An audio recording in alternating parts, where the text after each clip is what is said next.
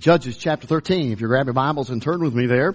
Judges chapter number 13. Tonight we look at Samson, specifically a lesson on separation, as we might entitle it. And Judges chapter 13 will be turned into a couple different passages as we get into our message this evening. And again, appreciate you being here this Sunday night. And we look forward to what the Lord has for us. Children, we will have some candy available for an answered question at the end of the service. Actually, Brother Tony will be doing it tonight. It'll still be my office, but I'll be practicing with the men's choir, and so Brother Tony will be handing out candy. We want him to get full exposure to children since one's on the way, okay? And so give him your worst. No, just kidding. Don't do that. But no, he'll be asking the questions, and see him there in my office like we've done in the past Sundays. That would be fantastic. And so listen carefully and glean some things and grow thereby.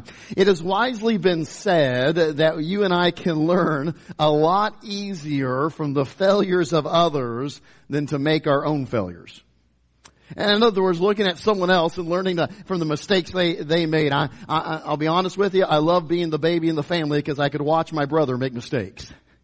And I could learn from him, and I could say, wow, that didn't go over well. I'm not going to try that. He got nailed for that one. I'm not going to do that. And honestly, well, it was very much a blessing. And so it is in life. Young people, it's good for you to watch other people's lives and learn from their mistakes. Learn from the wrong decisions that they make. I sure am glad that God does not expect us to be trailblazers when it comes to falling into sin and making wrong choices. We don't have to be trailblazers, pioneers in the sense of that. Many of the stories of humans found in the scriptures that are given to us, really they're given to us so that we might learn how they have erred. We might learn from them as to how they had made wrong decisions, and then you and I are now to go and do right, to choose differently, as we might put it that way. Certainly Samson, we all know him well. He's one of the poster children for this truth. His was a miraculous conception. Tonight we won't read about that story, but it was a miraculous conception. As a child, we see that he had a motherly consecration, and then, sadly, his life would be considered a failed sanctification. A failed sanctification. See, in Judges chapter 13, if you were to look at verse 5 there, we are told in the pronouncing of his coming birth, that he was going to be a Nazirite unto God. The Nazirite vow, we'll get into it here in a moment. We'll expound on exactly what it necessitated and it commanded. But the Nazirite vow was one of a handful of pictures in the Old Testament that picture well the principle of sanctification for all believers that we are called to in the New Testament. So if you think about it, this Nazirite vow is a great picture looking ahead, as there are several in the Old Testament. It's a picture of sanctification in the New Testament. How you and I are set apart unto God and set apart from the world, as we might say. We'll speak more of it in a minute, but it does us well to understand that while Samson fulfilled and maintained his sacred vow to God, he performed amazing feats, amazing acts. In chapter 14, in verse 6, he tore up a lion as he were tearing up a small goat. Now, I readily admit I have no practice in tearing up small goats, okay? Maybe some of you do, but you can imagine how that would be, a small baby goat, if you might picture it as such, a kid, and literally he took a lion like you may take a small animal, and if you were to rip it apart or tear it apart, so he did to the lion, right? Amazing strength. In chapter 15 and in verse 3, we have one of the instances that I would love to see on a big screen. He captures 300 foxes. Now that in and of itself is a pretty good feat, isn't it? I've never caught one, let alone 300. Ties their tails together and puts a torch in it and burns down all the fields of the Philistines.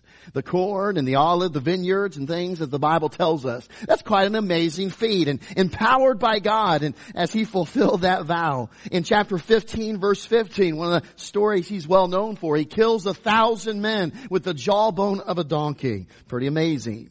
In chapter 16 and verse 3, we hear and read of the story where he tears off the gates of the city of Gaza and carries them away. And heavy gates, tremendously heavy, and yet he carries them, tears them down and carries them off all of by himself.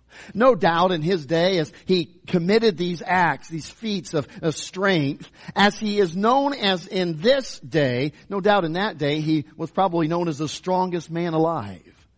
Have you heard of Samson? That Jew, he's a freak of nature. Did you hear what he did? And boy, the strength that man has, that's rather unnatural. Or better put, it's supernatural. So he was known for that, as he is in our days. And yet, though he was humanly strong, a simple analyzing of the life of Samson, we come to understand that he was spiritually weak. Spiritually weak. He could never tame his flesh. Those lusts and desires of the old man that war within each one of us, he could not tame them. Each one of us needs God's help to resist and to restrain the flesh. And yet Samson repeatedly gave in to those carnal lusts, those fleshly lusts and appetites. And what was the result in his life? Well, it led to captivity and tragedy. Now, may I just say this evening, friend, that if you and I, hey young person, you give in to your flesh and your own desires and lusts, it will lead to captivity and it will lead to tragedy. Paul said, but I keep under my body and bring it into subjection, lest that by any means, when I have preached to others, I myself should be a castaway. What he's describing is this: either you control your flesh or your flesh will control you. You will be a captive to it, or your flesh is a captive to you. You say, hey, listen, flesh, no more am I going to do just what I want. No more all these desires and lusts. I'm not going to live by those and fulfill those. No, I'm going to live unto God. I'm going to live in a way that's pleasing to Him. Yet here is where Samson failed. How he lived caused the blessing and restraining power of God to be lifted. Look at chapter 13. Look down at verse 24 now. We'll receive his birth, and we'll just really, in a sense, get into his life just a tad bit this evening. And the woman bare a son. Verse 24 of chapter 13 of Judges. Verse 24. And the woman bare a son, and called his name Samson. And the child grew, and notice the statement, and the Lord blessed him. The Lord blessed him. And the Spirit of the Lord began to move him at times in the camp of Dan between Zorah and Eshtaol. So here we have a simple picture. As Samson kept the vow, God was able to bless him and use him, even giving him grace to restrain his flesh, to keep the old nature suppressed, to deny it, as we might put it this way. As he remembered his consecration and his vow and set himself apart to God in his heart and mind, God helped him to do what he was called to do. Reality is this. Here's an important truth, and mark it down. I'll try to simplify it a little bit from what I even have written here on the screen. But as we strive to set ourselves apart unto God in our mind and heart, and that's always where it starts, it has to be a decision of the will. It has to be a decided moment where I said, okay, I'm going to be set apart unto God. No longer am I going to live unto myself and the flesh in this world. I'm going to be set apart unto God. And as we make that decision in our heart and in our mind, a decision of the will, God helps us to see it accomplished in our lives through giving us the strength and grace to deny our flesh and our old sinful nature. Maybe I could just simplify it with this statement. Sanctified living leads to strengthened restraint. Sanctified living leads to strengthened restraint. See, as I live a life that is set apart, a godly life, even as much we talked about this morning, one that is living perfect with a perfect heart before the Lord. I'm smack dab in the middle of God's will. I'm following His Word. I'm desiring to live in such a way that's set apart to God and from the world. The fact is this, that then in that moment, God gives me strength to restrain the flesh. You know this statement. It's from Scripture. Draw nigh unto God and He will what? Draw nigh to you, okay? Part of that, the reality is this. Once you decide that I'm going to set my face to God, I'm going to be set apart unto Him, as I draw nigh to Him, He draw nigh to me. That means that I have His presence with me. And can I tell you, Christian, there's a whole lot of power that comes with the presence of God. So as you attempt to live that in such a way that denies the fleshly lust and desires, boy, it requires that you and I are walking with God.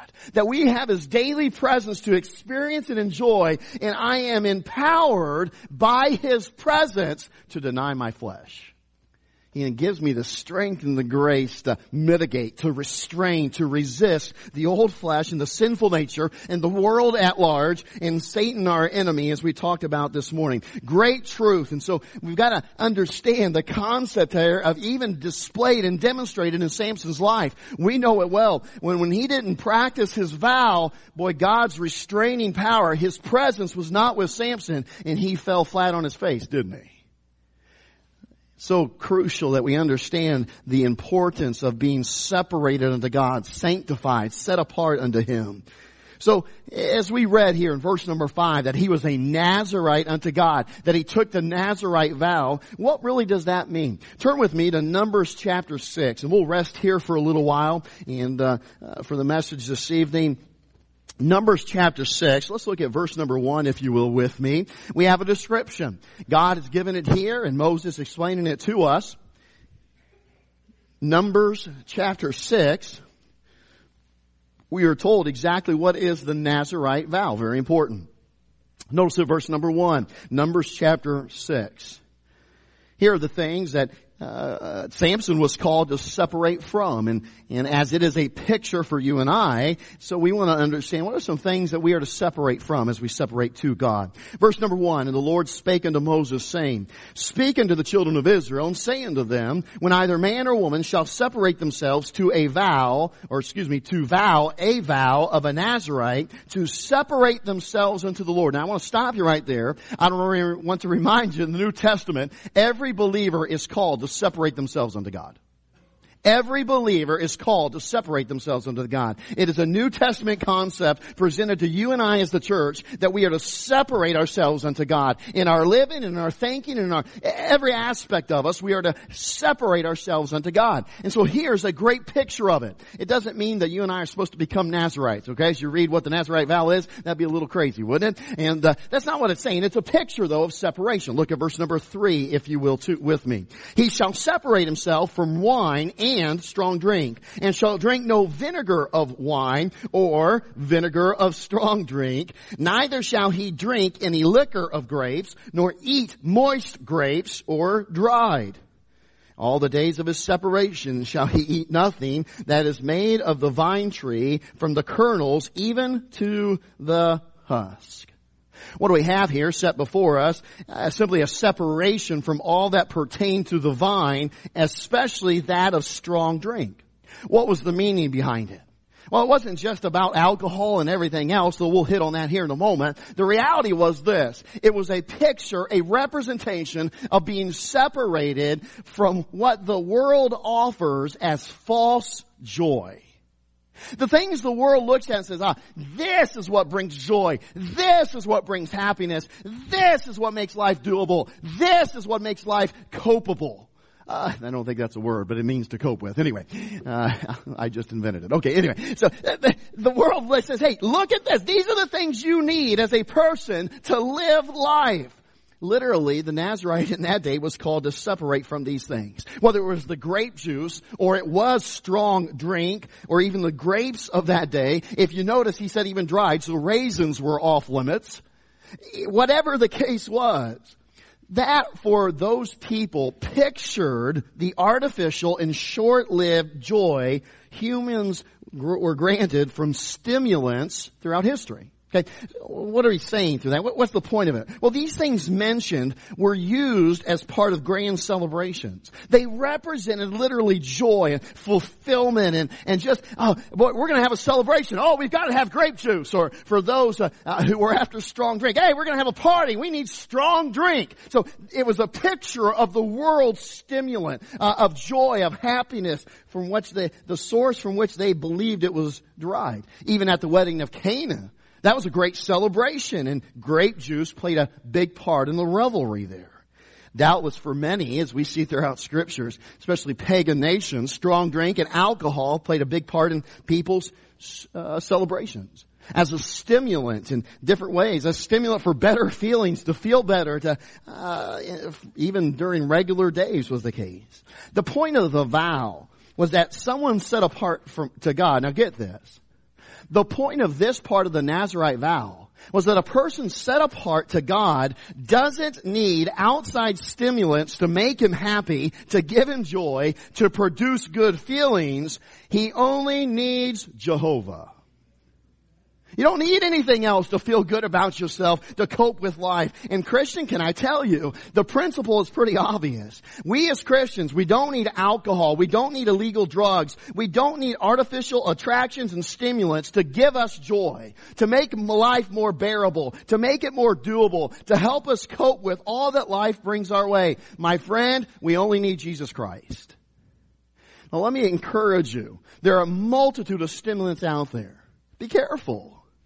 The world wants to prescribe anything and everything for depression and anxiety and everything else. Now, I'll tell you right away, I'm not a doctor, and I know there can be imbalances to chemicals and things like that. That's great. Talk with your doctor. But be very careful, Christian, before you take antidepressants. A walk with God is the best antidepressant. Getting in God's Word. Again, if you have a chemical reason for it, okay, talk with your doctor. But I'm just telling you right now, there's a whole lot of people popping pills to cope with life when they need to walk with God to cope with life, to deal with it. Be careful. You and I are supposed to be set apart unto God. It isn't a knock against you if you have to take some medication or whatever the case may be. Just be careful. Be careful. We all know well that the world's answer to many things medically is just to drug us. Just to drug us. Oh, you can't pay attention? You need a drug. In my day, they applied a drug. It was to the backside. And I couldn't pay attention. But anyway. Be careful. Be careful what the world says for us. You see, part of walking circumspectly and of being wise as serpents and harmless as doves has to do with you and I understanding that the world is no friend to the followers of Jesus Christ. We live in a time like no other in which artificial attractions and worldly stimulations are designed by Satan to lead God's people astray. In the world we live in, there's much pressure from the enemy through advertisements, through products offered, and even through other people. We are surrounded by it. And boy, isn't Satan good at packaging sin so seductively that it often makes them very difficult to resist? I mean, we know, most of us know what Budweiser means. We know different brands of alcohol. We know what opioids are. We know what drugs, marijuana are. Boy, Satan has gotten it out there, hasn't he? He is a master advertiser. Just today, it was funny. I think we were sitting in our house, and she'll get mad at me for saying this, but she's outside with Ryan, so she has a long way to run to get me.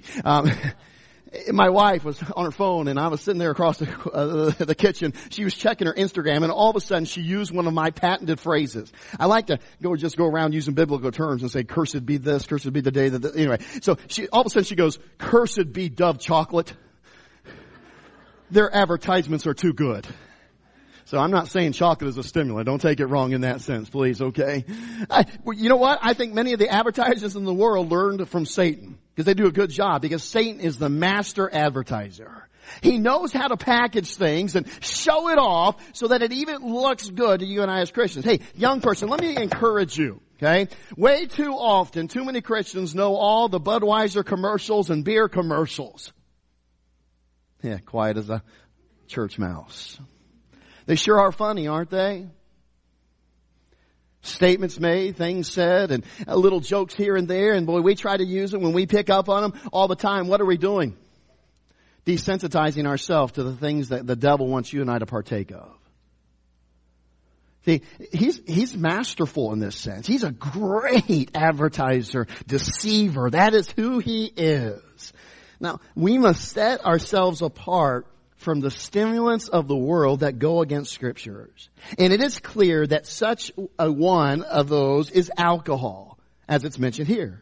Now, we do not say that it is because it's just mentioned here. Let me again reiterate. The Nazirite vow, as recorded here in Numbers chapter 6, that was for Jews. It isn't for us today, but it is a picture of the principle of what it means to be set apart unto God. It teaches us truth about how to be separated unto God. However, throughout the pages of Scripture, the Bible is clear that alcohol and liquor is not something a Christian should have any part in. The Bible clearly describes alcohol and liquor as a mocker. It is raging. It is deceptive. It leads to destruction. And it bites like a serpent and it stings like an adder. That is not a good friend. That is not something that you and I should be in close proximity, have any association with. Now I'll tell you, the world is always behind God, but every once in a while, they get it right. Just a few weeks ago, this blew my mind. Just a few weeks ago, researchers came out with a study. They were honestly reluctant to publish it. It was an extensive and lengthy study. It is one that much time had been put into. It covered just a wide gamut of the subject matter. And many news articles, surprisingly, many news stations covered it. And the title of many of those news articles, or even on TV, the title of it was simply this. Now this is pretty amazing. This is the world. This isn't a Christian research company. It is the world saying this. Here's the title of it. No amount of alcohol is good for you. That was the result of this great study. And all these articles reporting on it said, listen, hey, we've come to the conclusion in even analyzing studies that have been done before and finding them to be bogus in many different ways. And there's sets of those who they examined and interviewed and everything else. And it came to this conclusion. Here's a couple of the points. Number one, they said this. Drinking alcohol leads to 7 kinds of cancer. Just drinking it at all leads to 7 kinds of cancer. One doctor, in their summary explanation of what the study said, made this statement. Notice this quote. The conclusions of the study are clear and unambiguous. Alcohol is a colossal global health issue, and small reductions in health-related harms at low levels of alcohol intake are outweighed by the increased risk of other health-related harms, including cancer. Hey, can I tell you, the world is catching on to what the Bible has always said. Alcohol is not good for anyone. It's not. See, a lot of people would like to, as a Christian, well, just drinking socially a little bit, it's not going to hurt you. And look at this study that says alcohol actually does you a little good. Can I tell you, this study looked at all those and said, no, that's wrong. Those supposed health benefits from drinking just a little bit, they are far outweighed from a medical health perspective by the dangers and the harm that alcohol causes. Can I tell you, Christian, alcohol is one of the few modern stimulants that the Bible speaks clearly and directly to. Not just through principle, but it speaks to it. And yet Satan has tried to muddy the waters, hasn't he? He's tried to convince Christians, it's okay to drink a little here, it's okay to drink a little there. And one of the ways he has done it by the confusion over the word wine. See, a lot of people want us to read. Every time we read the word wine, it means strong drink. And so then when Jesus Christ changed it into the water into wine, he changed it into strong drink. They want to deny the obvious proof that the word wine is used both for grape juice and for strong drink. And context will tell you the difference. Now, you know what we just read? You may not have noticed it, but one of the verses we just read is one of the strongest proofs for this. Look again at verse number 3. Notice what it says. He shall separate himself from wine and strong drink. And shall drink no vinegar of wine or vinegar of strong drink. Can I tell you right now in that one verse, it shows us that wine can be used for grape juice. It can be used for a fruit of the vine as it was. There are some passages in the scripture where the word wine is even used to describe grapes. It is used to describe the juice coming right from the grapes. It is a wide used English word. If you were to look up Webster's 1828 dictionary, it will list several times over the word wine is used as strong drink, it's used as grape juice, it's used as the actual grapes of the vine. Can I tell you, my friend, that is why we can say and affirmatively, we can tell you the Bible speaks against alcohol. It speaks against strong drink. If there's ever a time in which the Bible condones the word wine, I can guarantee you it means the grape juice. Study it. I have books all about it. I've read them through and through, cover to cover. I'll tell you, my friend, I stand assuredly to tell you tonight, alcohol is something no Christian ought to touch. Okay? So let me encourage you. Not only is it alcohol, but there's other stimulants that you and I have to avoid. Stay away from it. Not because Pastor Henry says it, but because the Bible says it. Know that even the world has to admit that it's not good for you. That's a big step for them, isn't it? I mean, you think about that. Budweiser doesn't like to hear that. Title of an article going around, no amount of alcohol is good for you. Okay, that's not a good advertising campaign for them. It really isn't. But praise be to God, someone had the guts to publish it. Truth. Can I tell you this evening, any amount. So don't try to excuse social drinking in moderation, or any form of compromise. Any amount is not good. Separate yourself unto God and Jesus Christ, which includes separating yourself from harmful things that this world wants you and I to pursue to obtain joy and happiness. Come on, we see the billboards. You've probably seen some commercials. What do they say that beer brings? Happiness, joy. Drug dealers want you to think, boy, that's the greatest high you've ever had was taking marijuana, taking opioids, taking some kind of drugs. No, my friend, the greatest quote-unquote high I've ever had is understanding that Jesus Christ died for me and putting my faith in Him. It is an irreplaceable feeling of joy. No drug, no alcohol, nothing this world offers can ever replace that. That's true joy. Knowing that one day I'm going to heaven, not because of anything I did, but because of Jesus Christ. See, the world can't offer anything like that. So be careful, Christian. Don't get caught up in what they say. Here's how you obtain joy. You don't need them to have joy or to be happy. During the great Welsh revival, it's a tremendous revival, many people were saved. There were places and cities in which bars and other places were shut down because of what God was doing. During that revival, there was a notorious drunkard that was saved. His life was changed to such a degree that all who met him knew that he was a new creature in Christ. The owner of a local pub was very dismayed and sorry to lose one of his best customers. So one day he was looking out the window and he saw that this gentleman walking by that establishment, that pub, that bar. He went out to the street and he said, Hey, what has gone wrong, Charlie? Why do you keep going past instead of coming in like you used to? Charlie thought for a moment. And then he replied simply this, Sir, it is not just that I keep going past. It is rather that we keep going past, Jesus and I. And I tell you, that convert, he learned that faith in Christ unites us to the living Christ. That His life flows through us. His Spirit indwells and empowers us. And we are to be set apart to Him, doing only that which pleases Him. And so it calls you and I to separate from some of the world's stimulants. Some of the things they say, hey, here's what brings happiness and joy. No, I don't need what the world offers. I have Jesus. And He is all I need. That was part of Samson's vow. That part of the Nazarite vow. It is a principle that flows even to the New Testament. He now lives in us and we're to be separated unto Him in such a way. Look at verse 5. We see a second principle presented to us. All the days of the vow of His separation, there shall no razor come upon His head. Until the days be fulfilled in the which He separateth Himself unto the Lord, He shall be holy and shall let the locks of His hair of His head grow. Hallelujah! We can have long hair now, men. No, that's not what it says. Okay, sorry to burst your bubble. It's not a commendation for men to have long hair. We know what Paul says in 1 Corinthians 11:14. Here's the principle. Let me back up. A separation from worldly concern for one's reputation. A separation from one's worldly concern for one's reputation.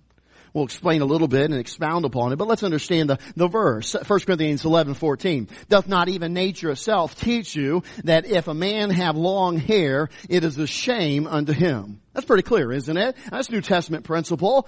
We are not as men to have long hair, and it ought to be, we often say this, there ought to be not only in our dress, but in also how we present ourselves, a gender difference. Now the world is doing what it can to meld those together. To erase the gender differences, the difference between a lady and a man. But I'll tell you, God created them man and woman, male and female. And until He changes His mind, there ought to be a distinction. How we dress and how we look. And this is one of the ways. So it's not a huge deal, but it's something, a principle of Scriptures. What does it say? Well, it's reproach for him. Literally, it is a shame. So what was the meaning? Well, why did a Nazirite have to have long hair then? What was the point? Well, the point is simply this. Think about it. That long hair was a visible representation to other people of one's willingness to bear reproach and shame for God. See, in context, you walk around, you see a Jew with long hair, and you're like, wow, you know what? That means he's a Nazirite. He doesn't mind taking shame and reproach on himself because he's separating himself unto God. It was a powerful statement. And here's another truth. It wasn't that for the rest of their life they let their hair grow. No, in fact, if you read the verse carefully, it said, notice it if you will, until the days be fulfilled. So it was a short-term representation to the rest of the Jews. It was a proclamation, a declaration. Wow, there is somebody who in their life, they want to be separated unto God. They're not concerned about people thinking that, oh, well, they ought to be ashamed. What a reproach to them. It was not about them. It was all about God. They would gladly bear reproach. They would gladly suffer for their dedication, their separation unto God. Now, I'll tell you, my friend, it's a beautiful picture of what Christ did for us in true humility and obedience. I love what Philippians chapter 2, verses 7 and 8 said, speaking of Christ, but made himself of no reputation. It did not become about Jesus Christ. It became about you and I gaining heaven. He made himself of no reputation and took upon him the form of a servant and was made in the likeness of men. And being found in fashion as a man, he humbled himself and became obedient unto death, even the death of the cross. And my friend, that death of the cross is what's most precious to you and I. That purchased salvation for you and I. He humbled himself. He took no reputation for him. He humbled it, and men spitting upon him and degrading him and beating him. My, what a statement. And so here is part of the Nazirite vow. It was a proclamation or a declaration that I don't mind suffering for God. I don't mind taking shame on him so people know that I am dedicated, committed, I am separated unto God. As I said, it was for a short season. Look at verse 18 of the same chapter. Notice the description that we have for us in this passage. And the Nazirite shall shave the head of his separation at the door of the tabernacle of the congregation, and shall take the hair of the head of his separation and put it in the fire which is under the sacrifice of the peace offerings. So this was part of it. He'd get to the end of those days, however long there was afforded and accounted unto him. He'd shave his head and would take that hair as a representation. And what do? He'd throw it in the fires of the sacrifice. A perfect picture that he said, hey, I'm willing to go through shame.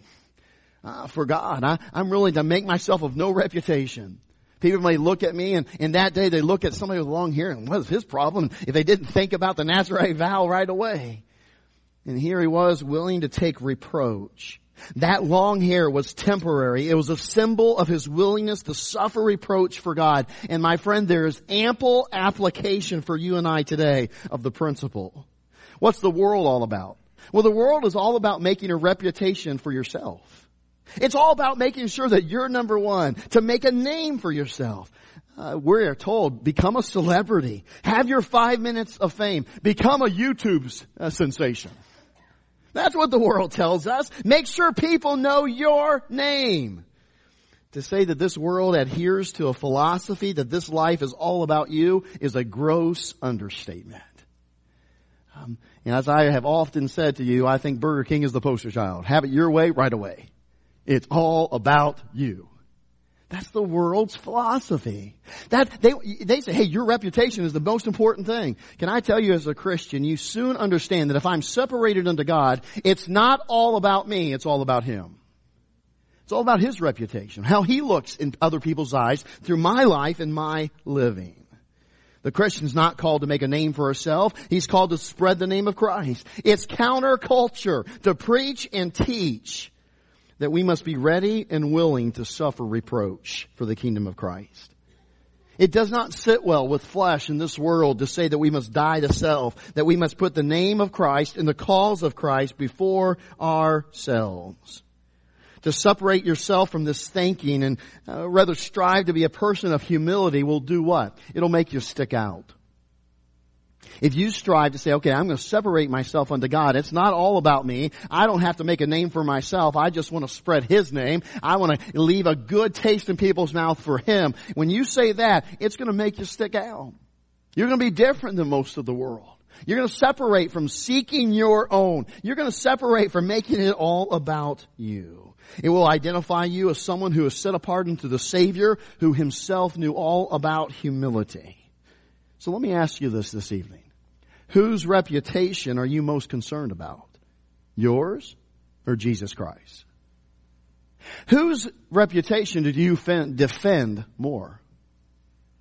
See, if someone were to sully your good name, if a coworker or family member was to defame you to others, if they were to attack you in a group of people, how quickly would you jump to the defense? How quickly would you say, hey, don't talk about me like that. Hey, you shouldn't say those things about me. But when a person takes your God's name in vain, how quickly you defend His reputation. When someone says something about God and questions that there is no God, how quickly do you jump to His defense? See, the simple question is this: if I'm separated unto God, it's not about my reputation, it's about His. I care what people think of my God. And I will deny myself, and I will live in such a way to enhance and to proclaim His name, not mine. And my friend, that goes against the world. That goes against our flesh. It goes against everything that is in this carnal old nature. I like what Andrew Murray said about humility, and I'll share it with you and we'll be done this evening. Notice it. He said this about humility. The first statement I love especially. Humility is perfect quietness of heart. Notice this. Great description. It is to expect nothing, to wonder at nothing that is done to me, to feel nothing done against me. It is to be at rest when nobody praises me and when I am blamed or despised. That's a great description. He goes on though, notice this. He says, this is where it comes from. This is where that humility is developed. And he explains it this way. It is to have a blessed home in the Lord, where I can go in and shut the door and kneel to my Father in secret and be at peace, as in a deep sea of calmness, when all around and above is trouble. Man, I love that description. So you and I are called to be separated unto God, and part of that separation unto God is to live humbly. To not care about the world's push to make a reputation for ourselves, but to make a reputation for God, and to live humbly. Can I tell you this? Samson is a good example to some degree in these truths. He was for a time separated from the world's empty sources of joy. And he was separated from the world's ultimate pursuit of personal reputation. Can I ask you this evening, Christian, are you separated in these ways? Are you separated? Are there things in your life that we might call a stimulant? Something in your life that you have taken from the world and you have said, okay, I want peace and I want joy and I want happiness. And boy, that infomercial, that thing here of the world says, I need that to be happy. And you bought into it. You bought into the world's philosophy. Could I encourage you that being separated unto God means you and I are separated from that kind of thinking? How about it tonight? What is it? What's in your life? Oh, I've got to have that. If I don't have that new truck, if I don't have this, if I don't possess this, if I'm not doing that, then I can't be happy. That is a lie of the devil. And it's a wrong philosophy of this world, and that you and I are called to separate from that thinking. Can I tell you, as Samson didn't walk with God, he started to believe some of that.